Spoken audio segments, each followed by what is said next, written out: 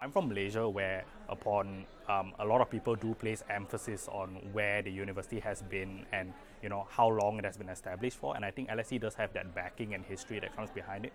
I feel that my degree gives me a good quantitative base for for the future, I'd say. So it gives you that kind of practical real life experiences through the many case studies that we have to go through, and also through the real world experiences. I do enjoy the kind of life that living in London provides. It's just more dynamic than any other city, I do believe, in the UK.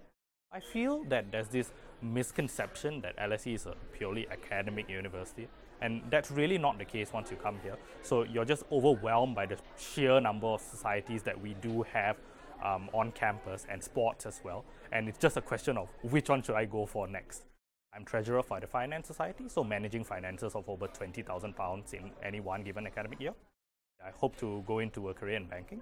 So, I'm halfway there, and I've managed to successfully procure an internship this year in the UK, and hopefully that will lead to a graduate position. I'm keeping my fingers crossed.